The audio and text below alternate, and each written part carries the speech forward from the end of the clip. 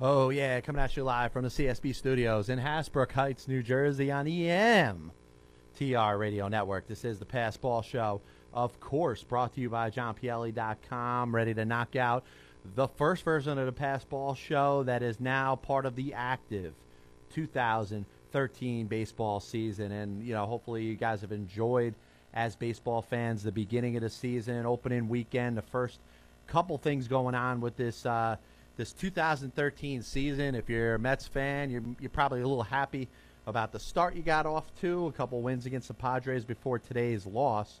But at the same time, we look at today and really where teams are or where they should be. And I'll tell you, the one thing that I always get into, and I always laugh about the fact that people go a little too crazy when it comes to the start of the season and what they expect out of it, and what they see in day one is going to be indicative of what you're going to see for the rest of the season.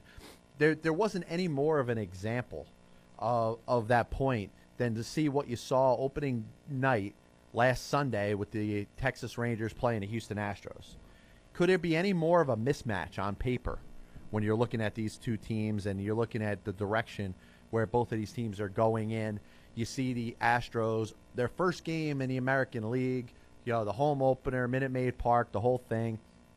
And you expect the Rangers to just beat them up. You expect the Rangers to get on Bud Norris, knock him out within the first couple innings and have an easy victory because the Rangers are superior to the Houston Astros. And you've heard me before. I said the Astros could lose as much as probably 115 games. I got them losing 111 to start off the season. But when it comes down to it, the games are still played on the field. And you see the Astros going out there, getting a couple big hits early, a home run. They end up winning the first game pretty easily against these Texas Rangers who, you know, everybody says are still good. I don't think they're as good as they were a couple years ago, but that's not the point. The point is that you look at the results of a couple little games over the course of a whole 162-game season, and we say that it's going to be different. That all of a sudden your predictions, what you said that at the beginning of the season was going to look like, whether you thought the Astros were going to lose as many games as you thought, or you thought the Rangers were going to win as many games as you thought, all changes based on a couple games. And my issue with that is you got to let the whole season play out. You got to let the whole thing kind of take shape before you start going crazy and making these insane predictions over what you think is going to happen over the course of a season like this. And my issue, and I've said it before, is that we all jump to when it comes to starting out the season, and we jump on the bandwagon of teams that get off to a little bit better of a start than expected. There's no reason to expect the Mets, after winning the first two games against the San Diego Padres, to go out there and have a crazy season. This isn't the 1969 Mets where nobody's going to anticipate them being competitive and them all of a sudden winning some games. Listen, I enjoyed opening day, being down at Citi Field on Monday, watching the Mets beat up on the Padres, Colin Cowgill's grand slam, the whole thing. I enjoyed it. I had a good time out there. But it's a long season, and nobody's going to tell me that the Mets, as much as I'd love to see it, nobody's going to tell me that the Mets are going to all of a sudden be this surprise shock team. And I'm sorry for all you Mets fans out there, like myself. I love the team as much as you do if you're a Mets fan, but I don't see it going in this weird direction. And yes, this is the time of year where we can go out there and be excited and hopefully look at the glass as half full as opposed to half empty. But the bottom line is you still got to look at the other teams in the league, and the fact that the Mets are going to be playing the Philadelphia Phillies, the Atlanta Braves, the Washington Nationals 18 times each this season. And that to me is not good enough to expect them to go out there and shock some people. Yes, I'm excited about Matt Harvey. I'm excited about the look of this team as far as being a futuristic type of ball club. But I'm not going to jump on a bandwagon and say that this team is back after watching two games. And I'm also not going to go the other way and say that I was on the bandwagon until they lost today. Because today is just a game that you lose. I don't think the Mets had a couple opportunities in this game, the 2-1 loss to the San Diego Padres this afternoon at Citi Field, allowing the Padres to salvage the third game of this series. But listen, you got a day game after a night game after you went out there and looked like gangbusters for the first 2 games. I'm not going to hold them accountable. I'm not going to say that, oh, they're not trying. I mean, that's the craziest thing you could say right now. And I know I've said some crazy things, but if I went out there and said that the Mets were on a path to go to the World Series and all of a sudden gave it up after today, then I don't know what I'm talking about.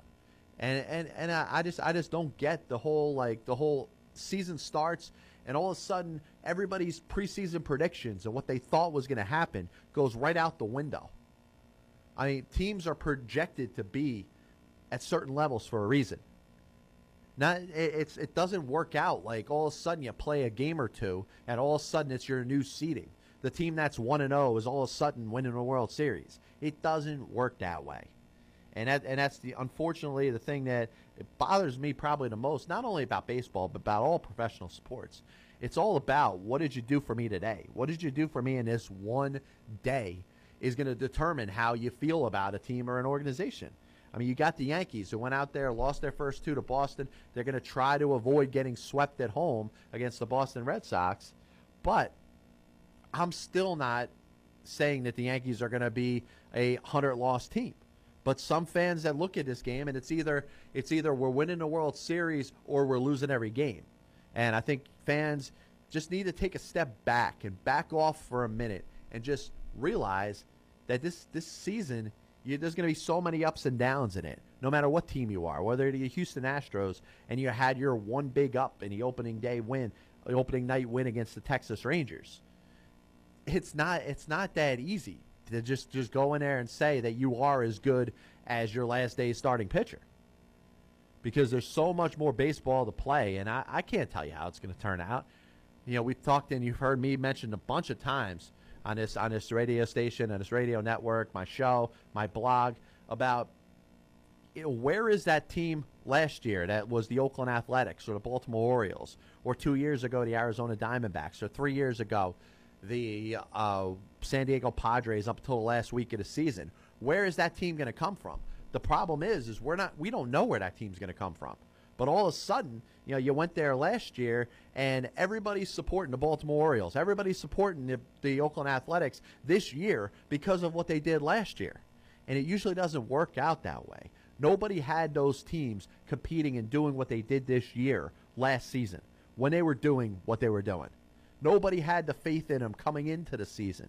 Everybody had the A's finishing at the bottom of the American League West. Everybody had the Baltimore Orioles finishing at the bottom of the American League East. Nobody had that kind of faith to all of a sudden become what they became last year. But now, all of a sudden, everybody wants to just say they're legitimate contenders and have them as favorites to win their respective division. Now, those people that say that may be right. They may be. But they also may be wrong. And I'm going to lean towards the latter on it to expect, particularly with the way both of those teams won games last year and over the course of that full season, in their last at-bat all the time, having flawless pitching, whether it was the Orioles bullpen or the Athletics starting rotation. They painted, and in both of those teams at the same time, painted the picture of what a perfect season essentially is going to look like. When you don't make a mistake and you win every single game that's close, every single one-run game, every single game at home that comes to the last at-bat, those two teams won. And you can't expect that to repeat itself this season. And I just don't see it. But back to my point before about that team, whatever that team's going to be, that surprise shock team that's going to be the team that we had no faith in coming into this season, that's going to go out there and win a bunch of games and surprise not only me but everybody else. And we're going to say all of a sudden that team's a contender. We just don't know what team it is. And I'm going to be random. And I picked random teams that I thought had some upside. The Pittsburgh Pirates, the Seattle Mariners, even the San Diego Padres. Remember the Padres, the team that played the Mets over the last 3 games, are without Chase Headley. And Chase Headley had a phenomenal season last year, winning the Gold Glove, Silver Slugger. He was a phenomenal third baseman for the San Diego Padres last year, and he's not in the lineup. He's out for a while. They're also missing Yasmani Grandal, the catcher who has some power, but maybe a little bit artificially enhanced but he's serving his 50-game PED suspension, so they're going to be without him for a while. I think this team could put some stuff together and maybe be competitive. But where is that surprise team going to be? I'm fascinated about it because I think you look at it in a lot of different ways that it could be essentially anybody. Would it be a stretch to say that it's the Houston Astros or the Miami Marlins? Yes, I think that would be a little crazy if you went out there and tried to make a case why either one of these two teams are going to be postseason contenders this season. But I don't know where that middle team that we don't have a lot of faith in is. And that's what's exciting about this season. You got all the teams with the expectations. You got the Washington Nationals with a big chip on their shoulder. Like they have to prove that they are the elite team, that they are this team that's so unstoppable and so stacked and are going to go out there and win twice as many games as they won last year. And to be honest, that's what people are thinking. They think the Washington Nationals are going to win more games than they play this season just because of what they did last season. But where was the faith in them? Where was all this belief in the Washington Nationals last year? Yes, there were a lot of people out there that saw the Nationals as a sleeper, a team that could compete for the wild card. But the amount of people that predicted that this team will go out there and win 98 games and the NL East are in the minority. And because they won the division last year, they are such a lock to do it again this year. And I think you very easily discount the Atlanta Braves and the Philadelphia Phillies. The Philadelphia Phillies coming off a one-down season. And I understand everybody talks about the Phillies and they talk about the age and they talk about how Roy Halladay is struggling to hit 90 miles an hour and Howard's older and Utley's older. But I think this team has some more fight in it.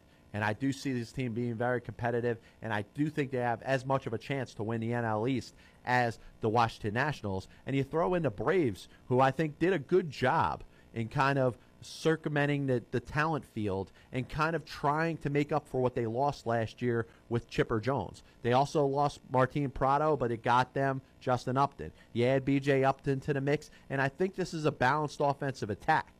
And I could see the Braves and the Phillies both giving the Nationals a hard time this year. So everybody that's out there just guaranteeing that the Washington Nationals are going to start hanging up NL East banners across that new stadium in Washington, D.C., I just don't think it's going to be that easy. And that the NL East, in my opinion, is going to be very competitive from the beginning to the end. And I think that's something that has to be looked at.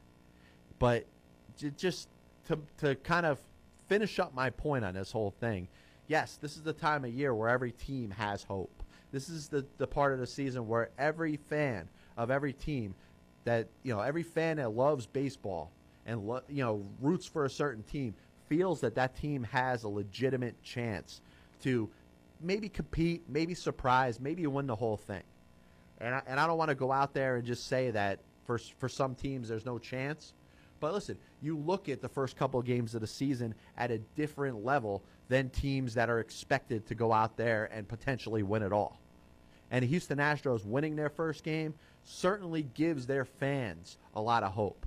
And one thing I do want to give credit to is the Houston Astro fans who at Minute Maid Park Sunday night on opening day did a good job of almost filling that ballpark. And for what the expectation is of what people think that this team's going to be and how historically bad this team may look to end up being, I give their fans a ton of credit for going out there and supporting their team. And if they could go out there and win a couple series, maybe stick around the 500 mark for a little while, or even finish strong, I think that's going to be a huge step in the right direction for that franchise. And just because their roster looks as bad as it doesn't mean that they won't surprise some people and win a couple more games than people think. I don't think they're going to win any more than 51 games. I had them 51 and 111. If you want to check out my 30-1 MLB countdown on mtrmedia.com and, of course, johnpielli.com, you'll see that I had no faith in the Astros. But this is the time of year where everybody feels like they got a chance. So don't take that the other way and say that because the Boston Red Sox beat the New York Yankees, the Boston Red Sox are going to win the AL East and the Yankees are going to lose 100 games. I just think everybody lets their fandom kind of get to them, and they go a little nuts over stuff like that, and I just totally disagree with it. You got to let the season play out. Let a couple weeks happen first. Let even the first month of the season before we start ranking teams. Because a lot's going to happen now that ain't going to happen about 2 months, 3 months down the road. And certainly ain't going to happen 6 months down the road. There's going to be teams that are going to stick around that we feel have no business being there. And remember, all I got to do is refer to last year with the Athletics and the Orioles. And, of course, they were the exception that nobody thought had any chance to compete and do the job that they ended up doing. And they ended up winning. The A's win the AL West. The Orioles win the wild card and beat the Yankees. I'm sorry, and end up almost beating the Yankees in the ALDS. Nobody saw that happening. But that's what's exciting about this game, and that's why I think that you really do got to believe that there's certain teams that have a legitimate chance that you may not believe in up until now. But listen, we would take our first break of the day. Got some good guests lined up today. Former Major League catcher Don Slaught will be joining us about 5:30. About 5:45, maybe a little later, we're going to reach out to former Indians manager and Major League outfielder Mike Hargrove. So lots going on. We're going to take a quick break. We'll be back with a lot more stuff going on in the Pass Ball Show, MTR Radio Network. We will be back in a little bit. But before we do that, we got to make sure we get our ads running right. In the meantime, I'm going to talk a little bit more about the Mets' loss today, 2-1 to the San Diego Padres. And I'm not gonna go nuts and say that it's totally listless. I don't think this was a performance that they didn't go out there and get the job done.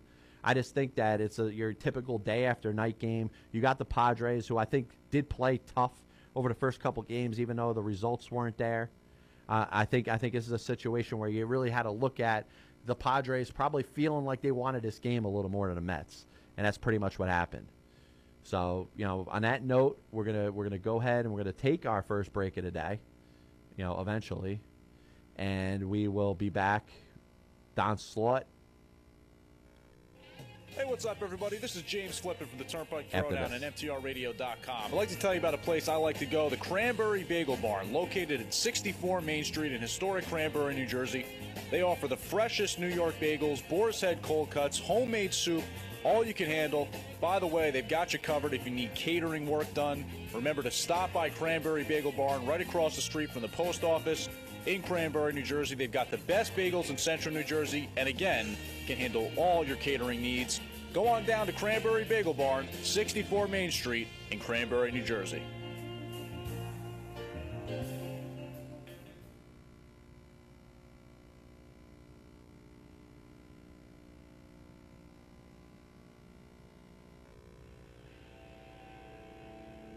Hey everybody! Thursdays are turning out to be a special day at the Hooters of Wayne, New Jersey this summer. We are bringing back our $2 Coors Light Draft Special starting at 7 p.m. But that's just the start. On select Thursdays, we will be graced by the presence of the world-famous Coors Light girls from now until the end of August. There will be giveaways of shirts, hats, and keychains, courtesy of Coors Light. Also, when you come in on Thursday and enjoy one of our great entrees from the Hooterific menu, you can fill out an entry blank in order to win a free iPad that will be given away on the last Thursday of the month. Don't forget, each and every week we will have a different and exciting Burger of the Week special. Our Mouthful Mondays, Trivia Night Wednesdays, and all the wings you can eat Thursdays are just more great reasons to visit the Hooters of Wayne, New Jersey. There's also our Tuesday night Biker Night with a live DJ. For more information, go to our website at www.hootersnewjersey.com. We are easily located on Route 23 just south of the Willowbrook Mall. My name's Sarah, and I hope to see you there real soon. Welcome back, Pass Ball Show, MTR Radio Network. Of course, this is John Pielli. Kind of getting ready, man. We got a lot of stuff going on in the program today. And what I want to do is I want to kind of get into a little bit of what was going on or what people were thinking over the last couple of days. And actually, we're going to put that on hold, and we're going to take in our first call today. It's going to be former Major League catcher Don Slaught. Hey, Don, it's John Pielli, Pass Ball Show, MTR Radio Network. Thanks for having a couple minutes today, my friend. Okay, that's fine. Hey, welcome aboard, man. First of all, listen, man, looks like you got some good stuff going on. Tell us a little bit about what you're up to nowadays.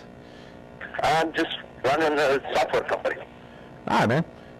Listen, man, coming back, you obviously had a nice playing career. You had a chance to play for a lot of different organizations. Tell us a little bit about your time, first of all, with the Kansas City Royals, the team that went out there and kind of took their real first chances on you. You had some good seasons up there. Tell us a little bit about your early time with the Kansas City Royals, culminating with your postseason appearance in 1984. Well, I was very fortunate to get drafted by Kansas City. They took me straight to big league camp. Darrell Porter had gone to St. Louis, which opened up catching position for John Watson and Jamie Quirk. And I did pretty well my first couple of years there and made it to the big leagues in my third year.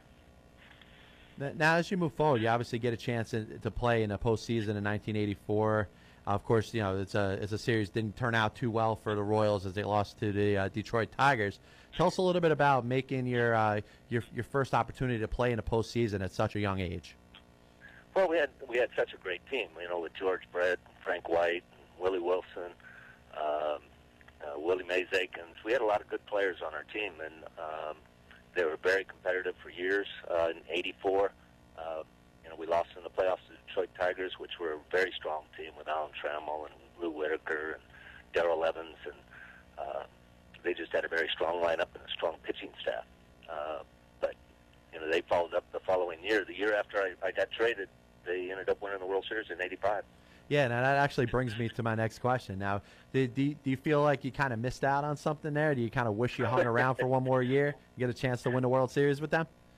Definitely. I wish I could have stuck around. But they felt like they needed a veteran catcher and with their young pitching staff with Saberhagen and Buddy Black and Mark Gubicza. And they went out and got Jim Sundberg, which made me expendable, and I ended up going to Texas. Now, you got a chance to play a couple of years with Texas, but then you move on to the New York Yankees in 1988 and 1989. And me as a young fan, I could actually remember that time frame pretty well. It's kind of when I first started to really watch the game. I do remember seeing a lot of Yankee games at that time. Tell us a little bit about your stay in the Yankees and playing for a team that, unfortunately, with as good of a history as it has, just wasn't real good at that time. No, it really wasn't. It was really tough for the Yankees to get pitchers to show up there. Our opening day starter was Tommy John at 41 years old, but our lineup was as strong as any lineup in either league, with Don Mattingly and Dave Winfield and Ricky Henderson, Willie Randolph, Pagliarulo was at third. Claudell Washington in center field. So we had great players in the lineup, but we just didn't have the pitching to really compete. In fact, the year that Billy Martin took over, we were in first place at halfway point near the All-Star break, and we just couldn't hold on.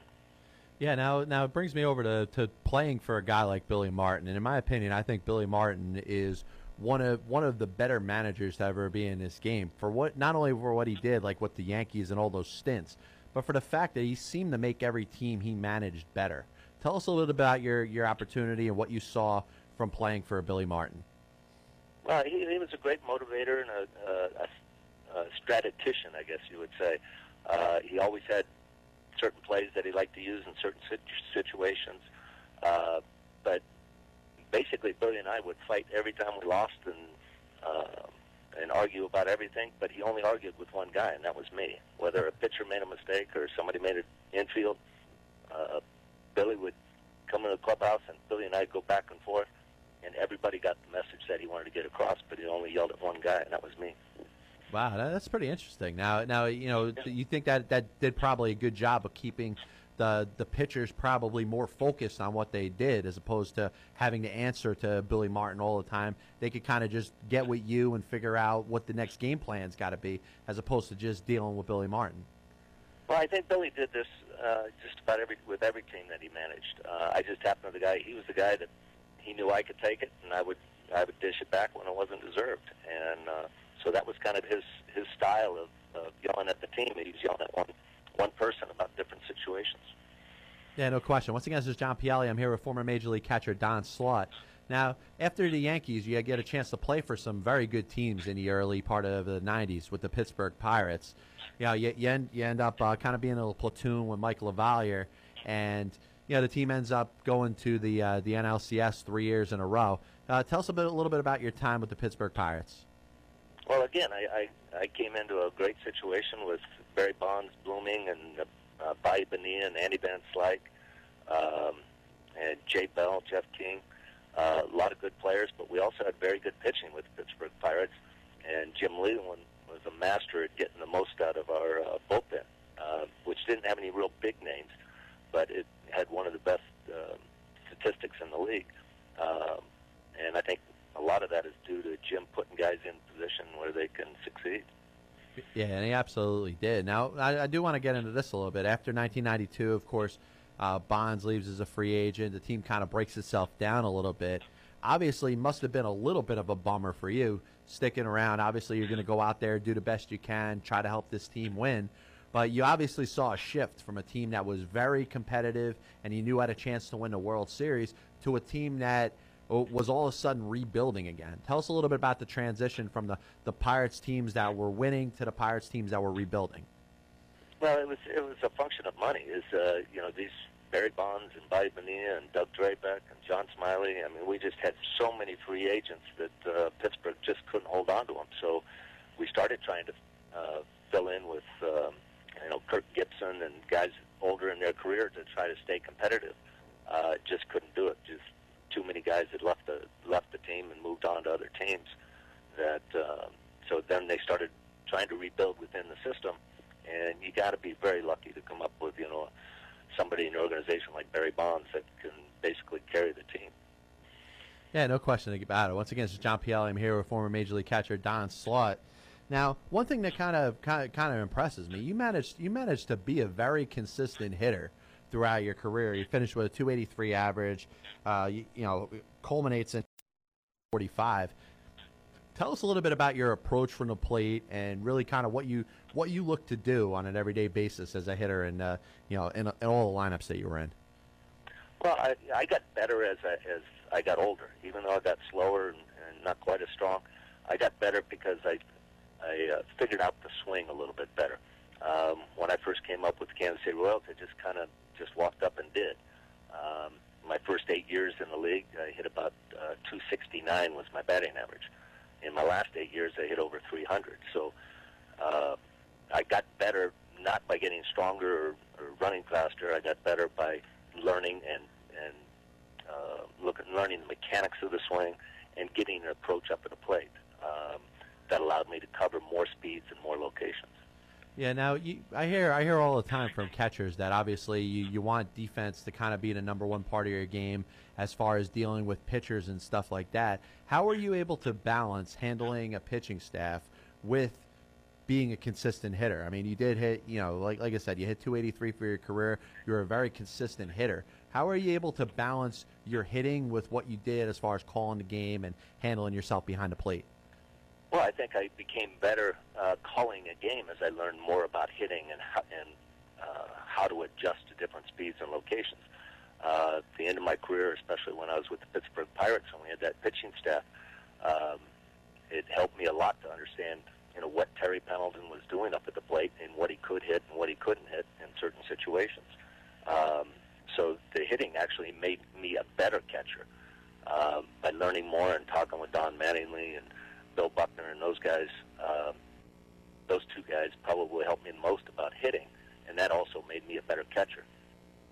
Now when it came to catching, was there anybody you kind of tried to emulate behind the plate? Was there anybody that you kind of followed their game and the way they played and the way they kind of dealt with the pitchers and stuff like that?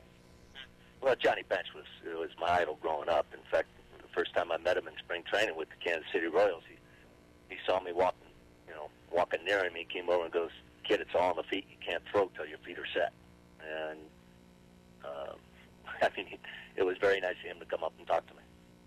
No question about it. Listen, Don, I want to thank you for having some time today. Hopefully I could get you on the show sometime in the near future. I appreciate talking to you today. Sure.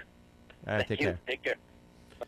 Yeah, it was Don Slaught, former Major League catcher. Of course, he had a very good career. And if you look at you don't look at Don Slaught amongst the list of like the best offensive catchers, but he did hit 345 in 1992, and he had a 283 career average. And I made sure I brought that up a couple times because here was a guy that did kind of play more of like that platoon type role.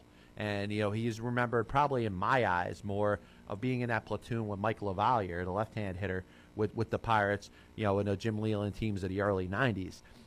But I think he did a phenomenal job. And unfortunately, he was with the Yankees when they weren't really that good. And, unfortunately, they were still kind of shipping a lot of veterans in and out there looking to try to get a little bit of a spark.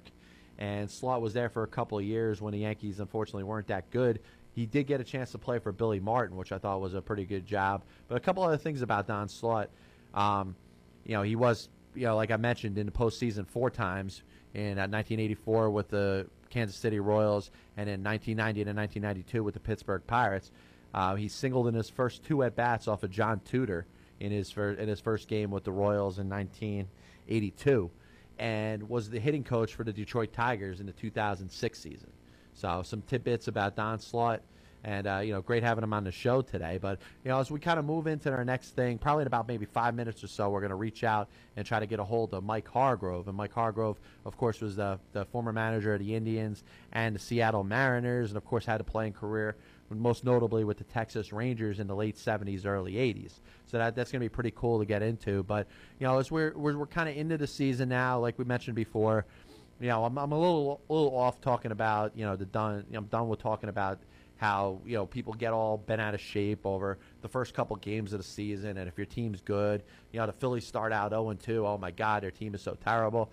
Stop it already. Let the season play out a little bit. And, before you start jumping to conclusions and going nuts over silly things that happen in the first, little part of the season. But I did get into a couple of my articles. We talked a little bit about Johan Santana.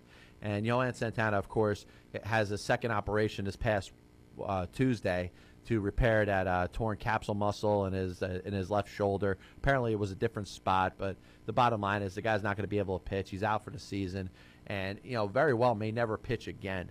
But a lot of people get on the whole Santana situation saying that he didn't live up to his contract. And, it's difficult to live up to the kind of contract that a guy like Johan Santana signs. He goes out there, he gets his 6-year, $137.5 million contract with the Mets, and the Mets are considering, how much of a World Series contender they are at the time. And obviously, the whole team kind of fell apart after that. The 2007 season was before Santana got there. They had the historic September collapse, which was the beginning of the end. But Johan Santana did 2 things that I don't think anybody could ever take away from him. And that's why I'm always going to remember him as a Mets fan, whether he has pitched his last game with the Mets or not. And obviously, you're probably about 1,000,000 to 1 that he's probably pitched his last game for the New York Mets. But looking at it, I mean, he obviously threw the no-hitter last year. And I think you get into the point where you start to analyze how much that means to an organization that hadn't had a no-hitter in, what are we talking, 51 years? Something like that. You want to count 62 as the first season. So, the Mets were essentially in their 51st season this past season when Santana goes out there June 1st, throws a no-hitter against the St. Louis Cardinals. And you may want to say, hey, well, is that enough? Is that enough to kind of give the guy a pass for, unfortunately, these last couple injuries and a Mets career that numbers-wise was not really worthy of a lot of accolades? And I get that. But the Mets didn't have a more important game in the 2008 season than the one that he pitched on that Saturday against the Florida Marlins. And he went out there and pitched the best game that you could have imagined. And I think it's a situation where he deserves some credit for going out there on short rest, throwing a 3-hit shutout against the Florida Marlins that season, and you find out later that he was pitching hurt. He had a torn meniscus.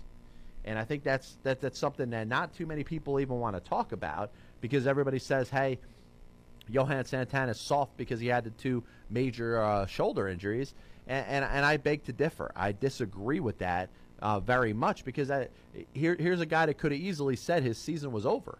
I mean, a torn meniscus is not something that pitchers are expected to pitch on, let alone walk.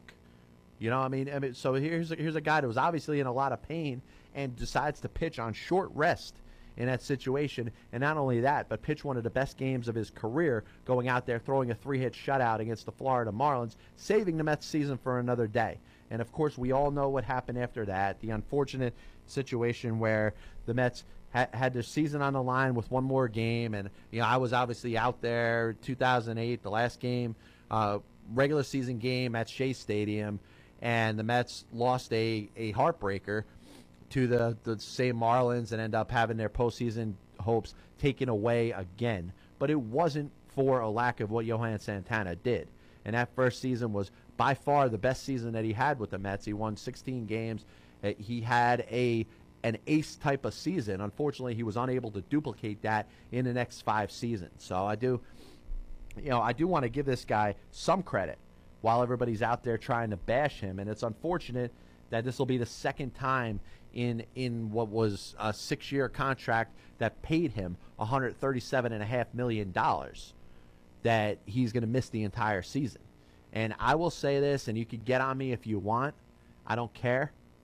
But Johan Santana always has a place in my heart. He's a gamer, and yet the injury to his shoulder is unfortunate. And for that, he did not live up to his contract and what was expected out of him when he signed that big deal with the New York Mets to stick around for the next 6 seasons. And yes, the 6 seasons as a total can be looked at as a disappointment. But here's a guy who I think did everything he could. And it's a shame. It's the risk that you take with a pitcher when you sign him for that length of a contract, that his arm's essentially going to fall off. And that's really what happened here. And I think the Detroit Tigers have to think about that with Justin Verlander and his extension. The Seattle Mariners have to think about that with King Felix and his contract. And I think those are things that really have to be looked at in a way that you never know when the pitcher's so-called arm is just going to fall off. And I think all these pitchers, all these teams that have these pitchers signed to these huge contracts have to think about what happened here with the Mets and Johan Santana and realize it could happen to them and it could happen to their guy. And I really do think that that's something that has to be looked at. But right now we're going to reach out and, we always take a risk here on the Pass Ball Show, dialing out, and you never know if we're going to get somebody's voicemail. But right now we're going to try to get a hold of former Cleveland Indians manager Mike Hargrove. And obviously... Hello. Hey, is this Mike? This is Mike. Hey, how you doing? John Pielli, Pass Ball Show, MTR Radio Network. Thanks for having a couple minutes today. You bet, John. Man. Now, listen, man. Obviously, you had a good playing career, and then you parlayed it into a pretty successful manager career, most notably with the Cleveland Indians. Let's start out by talking about the Cleveland Indians teams you managed. You obviously had a chance to get to the World Series in 1995 and 1997. What's the first thing you really have to say about your time in Cleveland as a manager? Well, it was a fun time. I mean, obviously it was exciting. It was the first time in 40 years that the Indians had been to the postseason, so, I felt a lot of satisfaction out of being able to do that. So fortunate, too, that I had a lot of good players.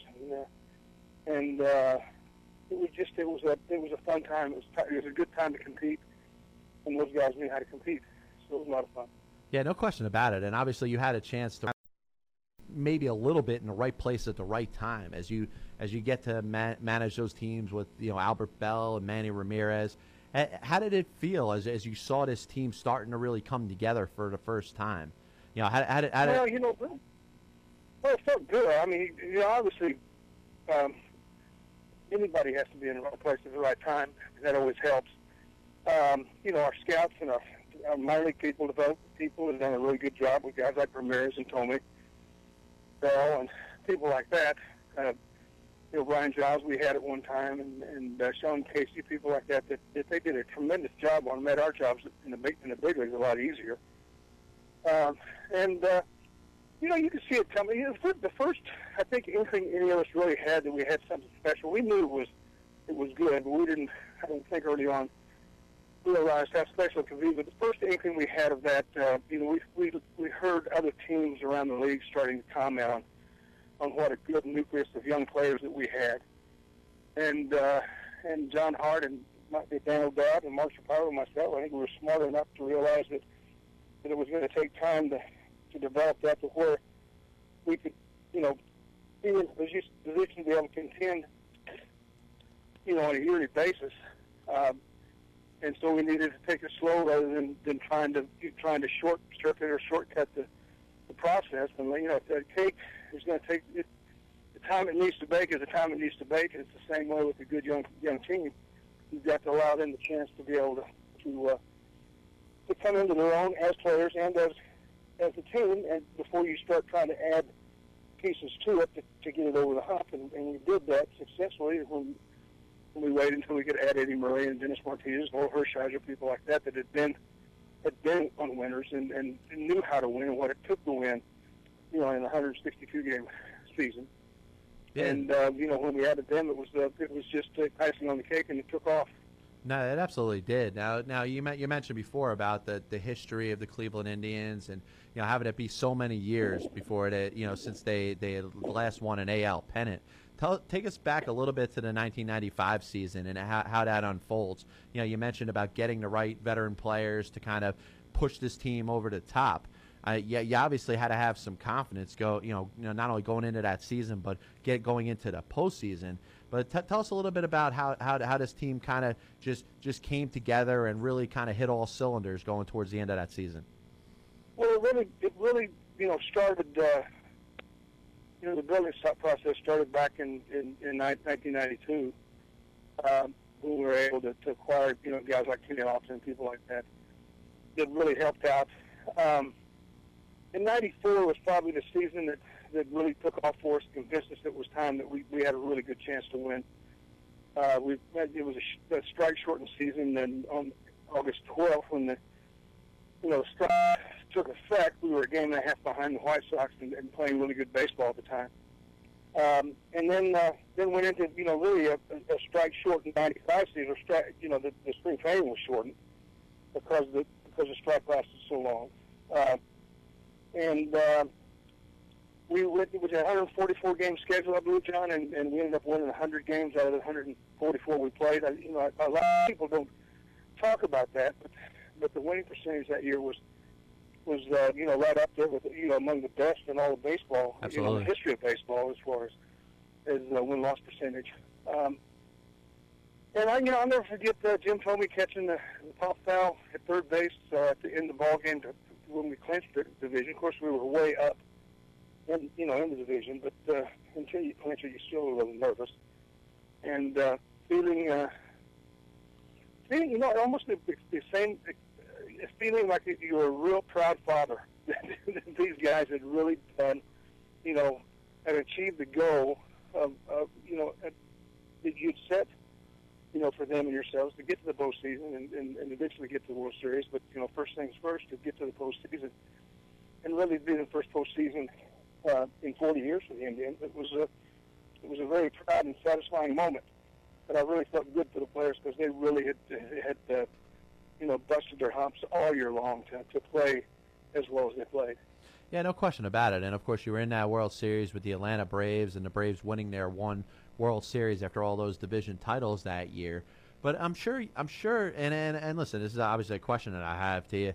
The 1997 season, you end up winning the pennant again. You go up against a Florida Marlin team that you guys were heavily favored against. It probably had to be a little more disappointing losing that series as opposed to the first one against the Braves.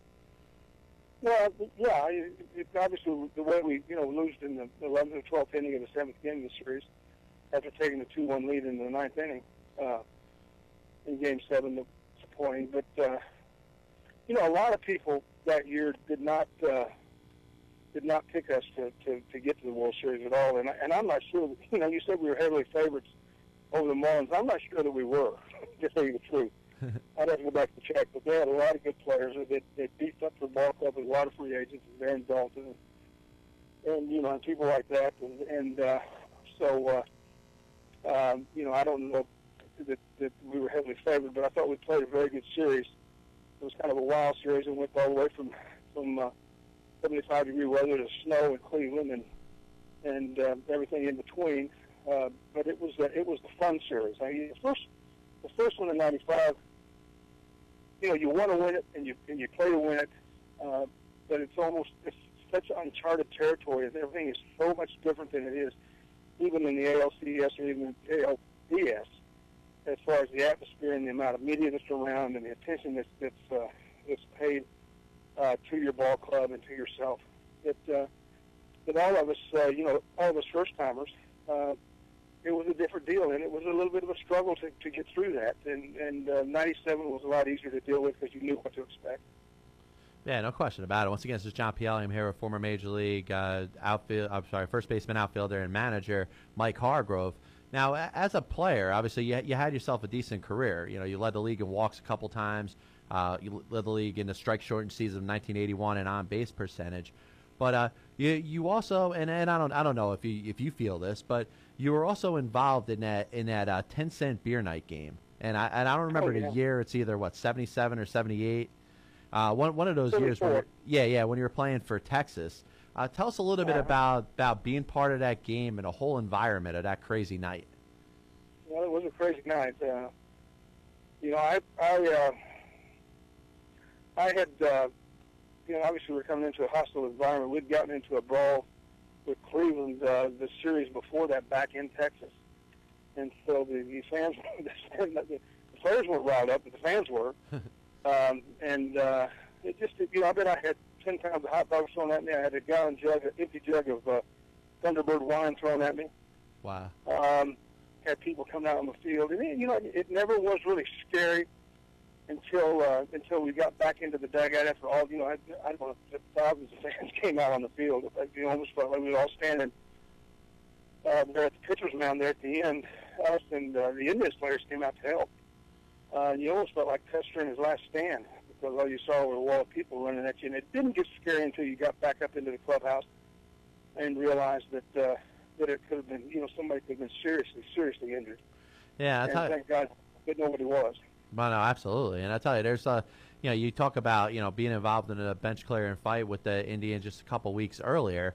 It's kind of comes full circle in a situation like that, and all of a sudden, the Indians, who the team you're playing, who are the enemies, kind of all of a sudden become your allies in a situation like that. It's something that I'm sure no player on that field would have imagined happening. What ended up happening? Well, no, you're probably right, but there is a bond even against competitors, even within competitors.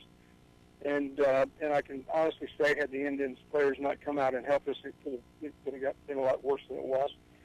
So we were all very appreciative of the fact that the Indians players came out and lended assistance.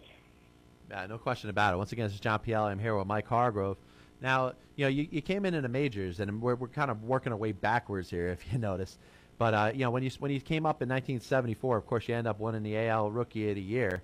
And tell us a little bit about your emergence and then your first chance to really play for the Texas teams of the mid '70s.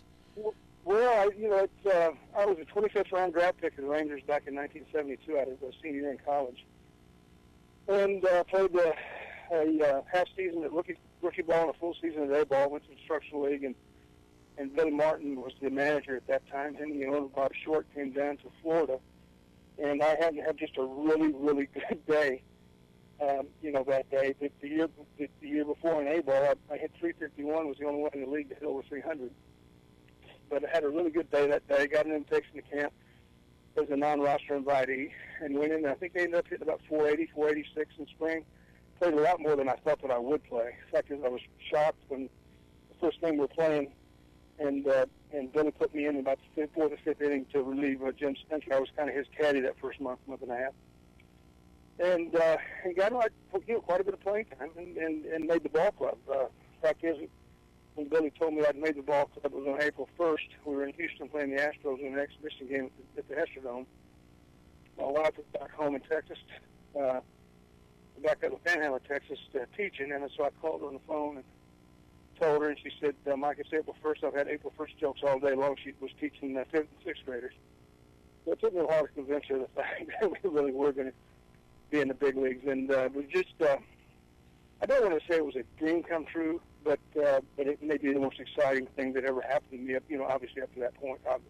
It was a good thing. Yeah, no question about it. Once again, this is John Pielli. I'm here with Mike Hargrove. Now, you ended up leaving the Indians after the 1999 season as a manager, and you end up going over to the Baltimore Orioles. Do you feel maybe in hindsight that was the best decision, or was that something that I don't remember. Did they end up letting you go that season, or did you end up taking a job?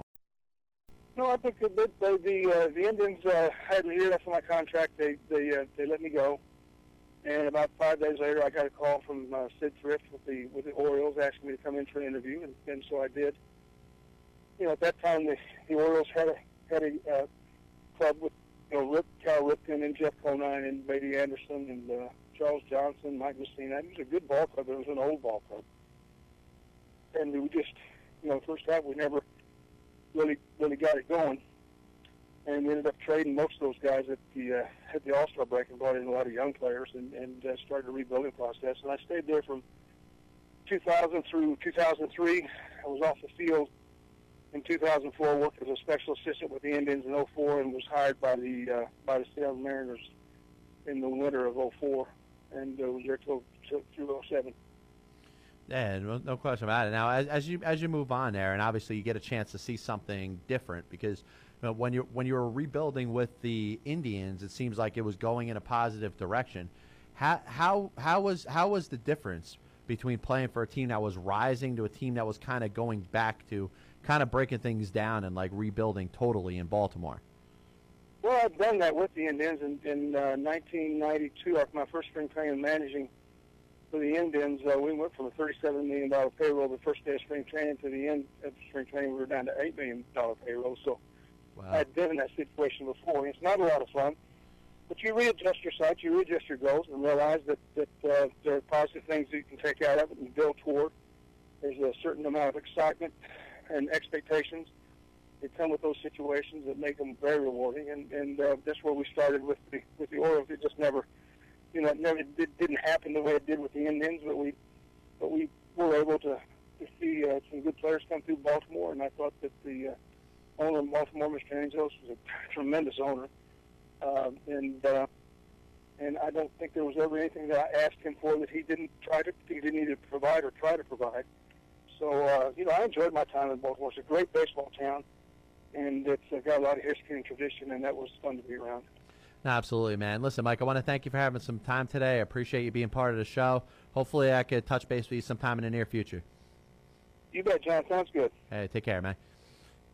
That was Mike Hargrove, former manager of the Indians, Orioles, Mariners.